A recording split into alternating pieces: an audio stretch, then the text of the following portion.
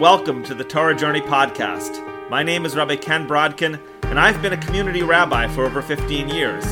During that time, I've learned that the wisdom of Judaism is powerful, but it's not always easy to understand. Our weekly podcast will enrich your journey and give you practical advice about how to apply the wisdom of Judaism to your life. We'll offer you insights based on the Parsha, current events, the Jewish year, and more. This is the Torah Journey Podcast. Ladies and gentlemen, it's great to be back with you. As I'm recording, it's the second day of ER, and we will be marking Yom HaAtzmaut, Israel Independence Day, over the next couple of days. I've personally had a deep connection with Israel ever since my parents took me to the country when I was 11 years old. I spent the summer after my junior year in high school, as well as a year before college, and then after university, I spent 6 years learning in yeshiva in Israel. And throughout, Israel has been at the center of my personal development. In reality, Israel is at the center of our universe. This tiny country is a focal point of international fascination. About 2 weeks ago, I came across a video contrasting Israel with Europe. And the Wall Street Journal video shows scenes of people in Tel Aviv going back to normal life, enjoying the nightlife. And in contrast, the video displayed scenes from Europe of persistent lockdown. And seeing this, I reflected on how amazing it is that Israel is at the forefront, literally, of the world's fastest vaccine rollout. Why is Israel at the forefront? Is it because of Israeli ingenuity, the Jewish ethic of valuing human life? Or maybe it's Israel's ability to negotiate and collect data. There's many explanations, but then again, there are plenty of countries that have had feasible paths to what Israel did. The fact is that Israel managed to get 80% of its population vaccinated, while many advanced countries jumbled their rollouts. And in truth, the vaccine is just the most recent example of where the tiny Israel stands out. With Yom HaAtzmaut approaching, we look back on 73 years of miracles since 1948. And needless to say, Jewish miracles didn't start in 1948. In today's Torah Journey podcast, we'll grapple with the meaning of Israel's miraculous history. What does the astounding history of Israel mean for our lives? Stay with us as we explore the lessons of this amazing country. We're about to discover that Israel is a gateway to miracles for all of us, wherever we live on God's globe.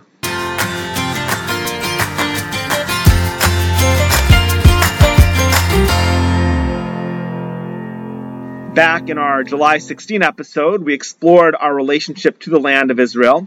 Make sure you check out that episode, which is titled, Are Jews Indigenous to the Land of Israel? The Declaration of Israeli Independence in the 5th of Iyar in 1948 led directly to the War of Independence and the formation and survival of the tiny state. The fact that Israel emerged intact was built on the self-sacrifice of many brave Israelis. It was also built on miracles.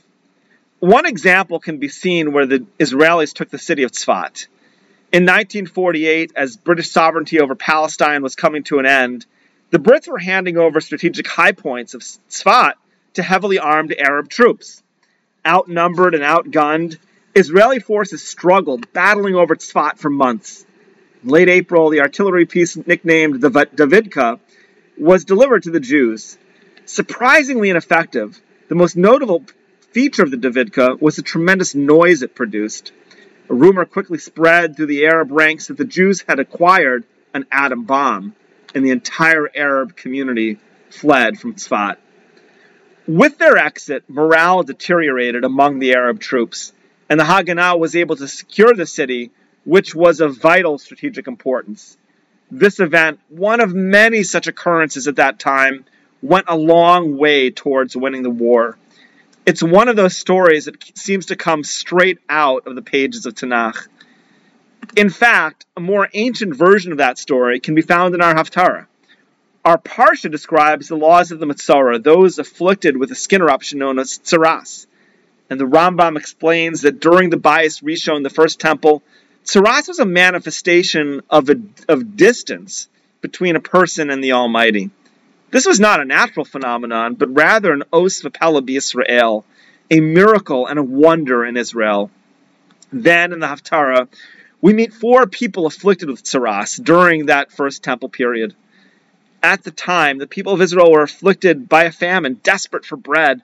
And in that context, the prophet Elisha announced that Hashem was about to bring a geula, redemption. In fact, the redemption would happen so quickly that, quote, by tomorrow at this time, the price of a sa'ah of wheat will be 1 shekel, and 2 sa'ahs of barley will be 1 shekel. The idea that these necessities would be available by the next day, never mind well-priced, seemed ludicrous. At this very moment of good tiding, the group of 4 Mitzoras stood outside the city gates, hungry. They proposed going to a nearby army camp of invaders from the kingdom of Aram to beg for food, even at the risk of being taken prisoners. They made their way to this enemy camp and found it totally abandoned. Why? The Almighty had caused a miracle, whereby the camp of Aram perceived a great commotion that sounded like an army. Thinking it was a Jewish attack, Aram miraculously fled. The 4 men were astounded.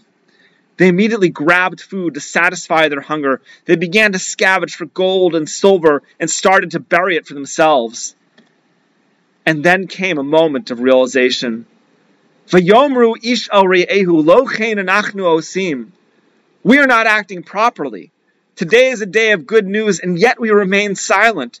If we wait until the light of dawn, we will be judged as sinners. Now let us come and report to the king's palace. All 4 men now abandoned their pure focus on self and went to announce the news to the king. Pretty soon their words are verified, and there was a whole fresh storehouse, a new storehouse of food and supplies. The price of wheat and barley quickly fell to 1 shekel for a sa'ah or 2 sa'ah. The redemption came exactly as Elisha the prophet predicted it. The Navi emphasizes that the miracle in this story was explicit. God caused Aram to hear the sound of chariots. The modern miracles in Israeli wars may be a shade less explicit, but they are miracles nonetheless. Many years ago, I met a retired Jewish colonel from the U.S. military. He told me that when he was in West Point, his class studied virtually all modern-day battles. The exception was that they did not study the War of Independence from Israel or the Six-Day War. These battles were not perceived as natural war situations that had any bearing on how to wage war. Of course, miracles have been integral to the land ever since Yehoshua led us over the Jordan River. We might say that miracles are indigenous to the land of Israel. But the Torah points to a challenge. We tend to take credit for ourselves. The Torah in Eikev discusses how the Jewish people will enter the land of Israel and suddenly inherit houses and vineyards and build up wealth themselves. And the Torah warns us, Hishamar lecha pen tishkach es Hashem lokecha. Take care lest you forget Hashem your God, who leads you through the great and awesome wilderness of snake, fiery serpent, and scorpion, and thirst when there was no water, who brings forth for you water from the rock of flint. V'yamarta bilvavecha kochi v'otzem yadi asali esachayel hazeh. Lest you forget and say in your heart, my strength and the might of my hand made me all this wealth. V'zachartas Hashem elokecha ki hu anosein lecha koach lasos chayil. Then you shall remember Hashem your God, for it was He who gave you the strength to make wealth. This command suggests a needed balance in life. We need to make efforts. We need to make efforts to build wealth. The Mitzoras had to first enter the camp of Aram. The Jewish king had to send emissaries to check out the situation. Likewise, in every miracle that took place in the War of Independence or the Six-Day War, Israel made excellent military efforts. Consider how many chayalim and families have sacrificed so that we can have this gift of the state of Israel. And likewise, the Israeli ingenuity in the vaccine rollout in this pandemic is amazing. But that's where we can get confused and start to see our ingenuity and our exertion as the cause. It's not. There's a lot of smart countries out there, lots of people with ingenuity. As smart as Israel is, this is a country that's had 4 elections in the past few years and cannot seem to form a government. Why is Israel leading the way in the vaccine? The answer is that there is human effort. But in the end, miracles come from Hashem. How did the Jews cross the Jordan River 3,000 years ago and inherit the land? How did Israel overcome 5 invading countries in the Six-Day War when destruction 20 years after the Holocaust seemed certain? Sure, we have an ingenuity, but that's like saying, Kochi v'otzim yadi yasali yasachayil hazeh. My strength, the strength of my hand made me this wealth. We need to see God's hand, even in the place where our hand is exerted.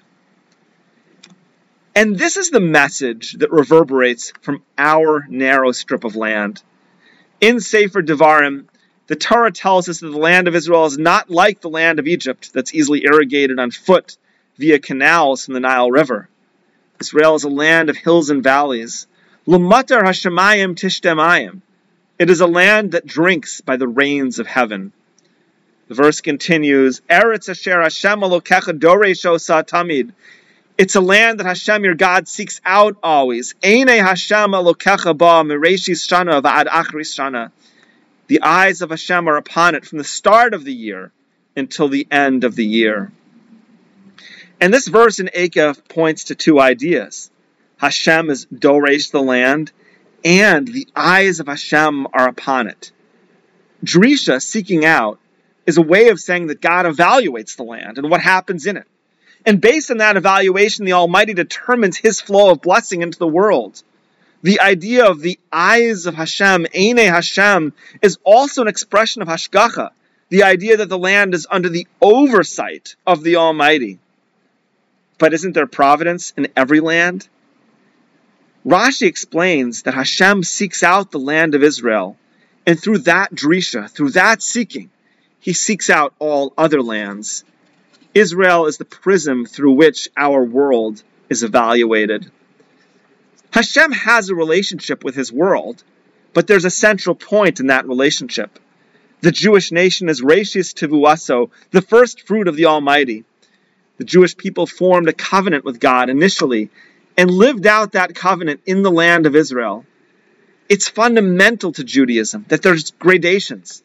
The land of Israel is holier than Italy or France, and within the land, the city of Jerusalem is holier than Haifa. Within Jerusalem, there is the Har HaBayit and the Kodesh HaKadoshim, the Holy of Holies. There are peaks and valleys and our connection points to God. The land of Israel is a heightened peak of man's connection to Hashem. What does the state of Israel mean for us? On one level, Israel itself is a modern-day miracle.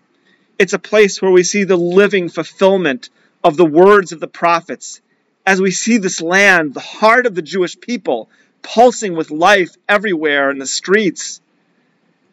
But Israel also sheds light on the nature of our lives wherever we may live. It's a land where you make efforts, but you never lose sight of the fact that Hashem's eyes are upon the land. In this sense, the people of Israel in the land of Israel teach the world how to access God's blessings and miracles. We cannot simply say that Israel succeeded in an effort due to ingenuity. Lo lekalim hamerots, v'lo legiborim hamelchama. Shlomo writes in Koheles, the race is not won by the swift, nor the battle to the strong, because in the end, Hashem determines who will win the race. Sometimes we see someone who's wildly successful. You might think to yourself, gee, I want to be successful like Mark Zuckerberg. Well, of course we need to make efforts to succeed. But when we see a person winning the race, remember, there is a God who brought about so many of these circumstances. And likewise, there are 2 aspects of this holy land.